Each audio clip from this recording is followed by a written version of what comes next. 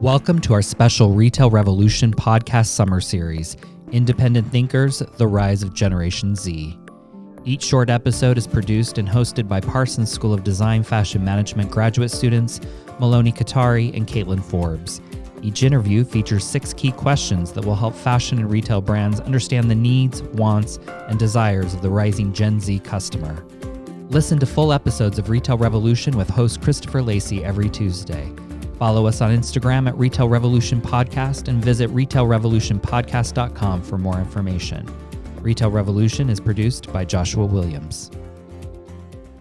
Hello, and welcome to another episode of Retail Revolution Podcast, our special summer series, Independent Thinkers, The Rise of Generation Z. I'm your host today, Caitlin Forbes, and today's guest is Andrew Forbes. Andrew, welcome to the show. Can you tell us a little bit about yourself?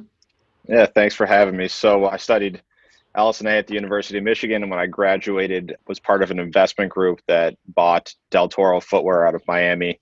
Spent some time working there on the business development side, but really touched all aspects of the business.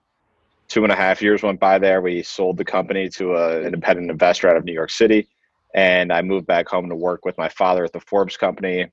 We do regional shopping center development. Great. I kind of want to give all the listeners an overview of the fashion retail landscape today and kind of how our generation is feeling about brands and shopping today. So I want to start and jump into the specific aspects of brands, but I want to start by you telling me what brands stand out to you that you would want to contribute your skills to. Yeah, for me, the two that are the creme de la creme of brands, and that's Nike and that's Louis Vuitton. They're consistent every year, everything they do, they're always at the forefront of the industry. And then you have the emerging brands. Some that I love are Pangai out of Japan. I think they're doing a great job in terms of sustainability, which is obviously a huge topic right now in fashion. Very close with my friends who started a brand about 4 or 5 years ago called Mad Happy out of Los Angeles, which is focused on mental health awareness. So some of the younger brands I really like are ones that have a mission statement that I identify with. Awesome. These brands that you feel like are doing things right now are the ones that are supporting social issues. How does their marketing come off as genuine and authentic while other brands are acting tone deaf to social issues right now?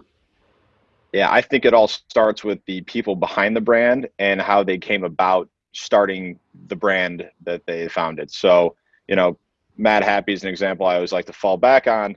One of the founders has had his struggles with mental health, and I've known him my entire life. So as he's gone about that, he said, how can I use my experiences to help other people? He found the perfect marriage between clothing and fashion is something he loved, and then mental health, paired those together to come up with the brand Mad Happy to push the narrative around mental health. And I think doing it in an authentic way is really about the people that work there, and not, if you're someone like Mad Happy, you're talking about mental health, your brand's about mental health, to then go over and come into another hot topic issue that isn't necessarily authentic to your brand can seem a little disingenuous to the consumer sometimes. Do you feel like there has to be any messaging that they put forth right now, or do you feel like it's kind of better if they stay neutral, and if it's not, it's obviously something to support, but maybe not something that their brand highlights, that they don't speak about as much in their marketing? Yeah, I think there's a fine line. I think that you definitely see a lot of brands that jump on certain social issues and use them in their design and then try to ingrain them in the fabric and the narrative of the brand. And that feels a little disingenuous to me. It feels like they're trying to associate with something to sell garments and items or whatever it may be. However, I think that there's very tasteful ways or genuine ways for brands to touch on these very important social issues, whether it be we're doing 50% of the proceeds in this month will go towards this cause that we identify with.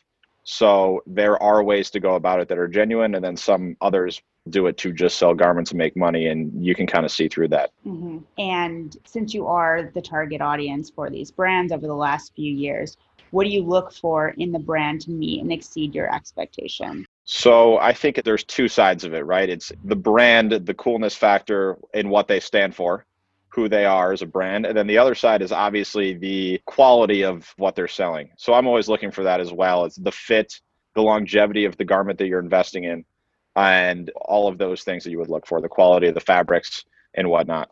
So I think there's two sides, and you got to get both sides right to really have scalability and longevity in the business. Otherwise, you will get weeded out as a brand very quickly in today's retail landscape. Yeah, there's so many brands in today's retail landscape, online and brick and mortar, that as consumers, we find it hard to decide what brands are authentic and genuine and connect with us on obviously that level, as well as fit right and are of the quality and caliber we want them to. We've seen many brands over the past few years make mistakes, and whether that's labor practices in the supply chain or cultural insensitivity. Can those brands get you back as a consumer, and how do they go about that? I think it depends on what has happened. I treat every instance as its own individual case, right? So you bring up the labor practices and people want to reference Nike and Adidas, and some of these athleisure sports brands have always been targeted for these labor practices. And, I've have some friends at Nike, so I've spoken to them about this issue before, and they say that about 15 years ago, they changed their practices and raised their wages in Asia. However, if they were to raise them any higher, then making the Nike garments would be a better paying job than being a doctor in some of these countries that they manufacture their goods in. So they wouldn't want to necessarily do that because they'd be taking away top people in the medical field from those jobs. And there's a fine line of what people should be paid versus what, us as Americans, we feel like minimum wage should be in our country. You kind of have to put it into context. There's obviously other issues where brands have taken stances in the wrong manner, and I think it'll really hurt their business. For me, one of the things that Nike, one of the reasons I think they're the best brand on the planet is their stance on social issues. The one I always look at is Colin Kaepernick in 2016 when he kneeled for the anthem. He lost most of his endorsements during that, but Nike actually went out and did a whole campaign around him saying, "We support you." And a lot of people that were against what he was doing were saying, this is going to be the end of Nike. They're going to kill their brand. And in fact, their sales went up 150% that quarter or something along those lines. So I find that they're always on the right side of history, and that's really helped their brand, especially with the consumer that they focus on. Mm-hmm. So these brands' stance on racial equality and other social issues really influence your decision-making process. Can you talk about how a brand has influenced based on exactly what you were talking about, what they believe in? Can you talk about how in other ways that's influenced decisions you've made in the past in terms of buying? Yeah, another brand I really love, and I love what they're doing with their social platform, how they empower athletes, is Uninterrupted and Spring Hill and the Robot Company, which is Maverick Carter and LeBron James. They've done a lot of partnerships with John Elliott. And my favorite one that they've done is More Than an Athlete with Nike. And they put out a ton of garments with Nike. And I always go out of my way to support those because I think it's important that we don't marginalize people in our society. We don't tell people that just because you play basketball doesn't mean you're not educated on other issues and you're not allowed to have an opinion on these other issues. I think people in those positions should be the ones speaking up. They're the people that set the culture for the youth today. They're the role models of the youth, and people look to them for guidance and advice. And they normally are actually very well informed on these issues. So I like to support things like that. I think that's great. And I think that the More Than an Athlete collaboration, for instance, is a great visual way to support what you believe in through the clothing that you wear. And I think moving forward, there's going to be a lot more of that. And Pangaea, for instance, people now recognize the label, and you can see the small black writing in the corner. You know what that is, and people are starting to connect that with sustainability. And I think that's so important too. And More Than an Athlete even did 2 days ago, they just launched, they're working with Sue Bird and Mega Rapinoe again on equality and LGBTQ rights. So they really try to touch on everything, not just the racial issues, but also the gender issues and whatnot. So I think they do a great job touching on many different channels and making sure that all athletes are included and not just male athletes in basketball. Yeah, we're going to need more brands like that coming up with a strong foundation that can really produce change in the future. And I think what you spoke about, it's all about setting the foundation and having the right people and the right issues at the forefront of it. Since this is a short episode, I want to switch gears a little bit to talk about your shopping behavior in COVID-19 throughout the pandemic.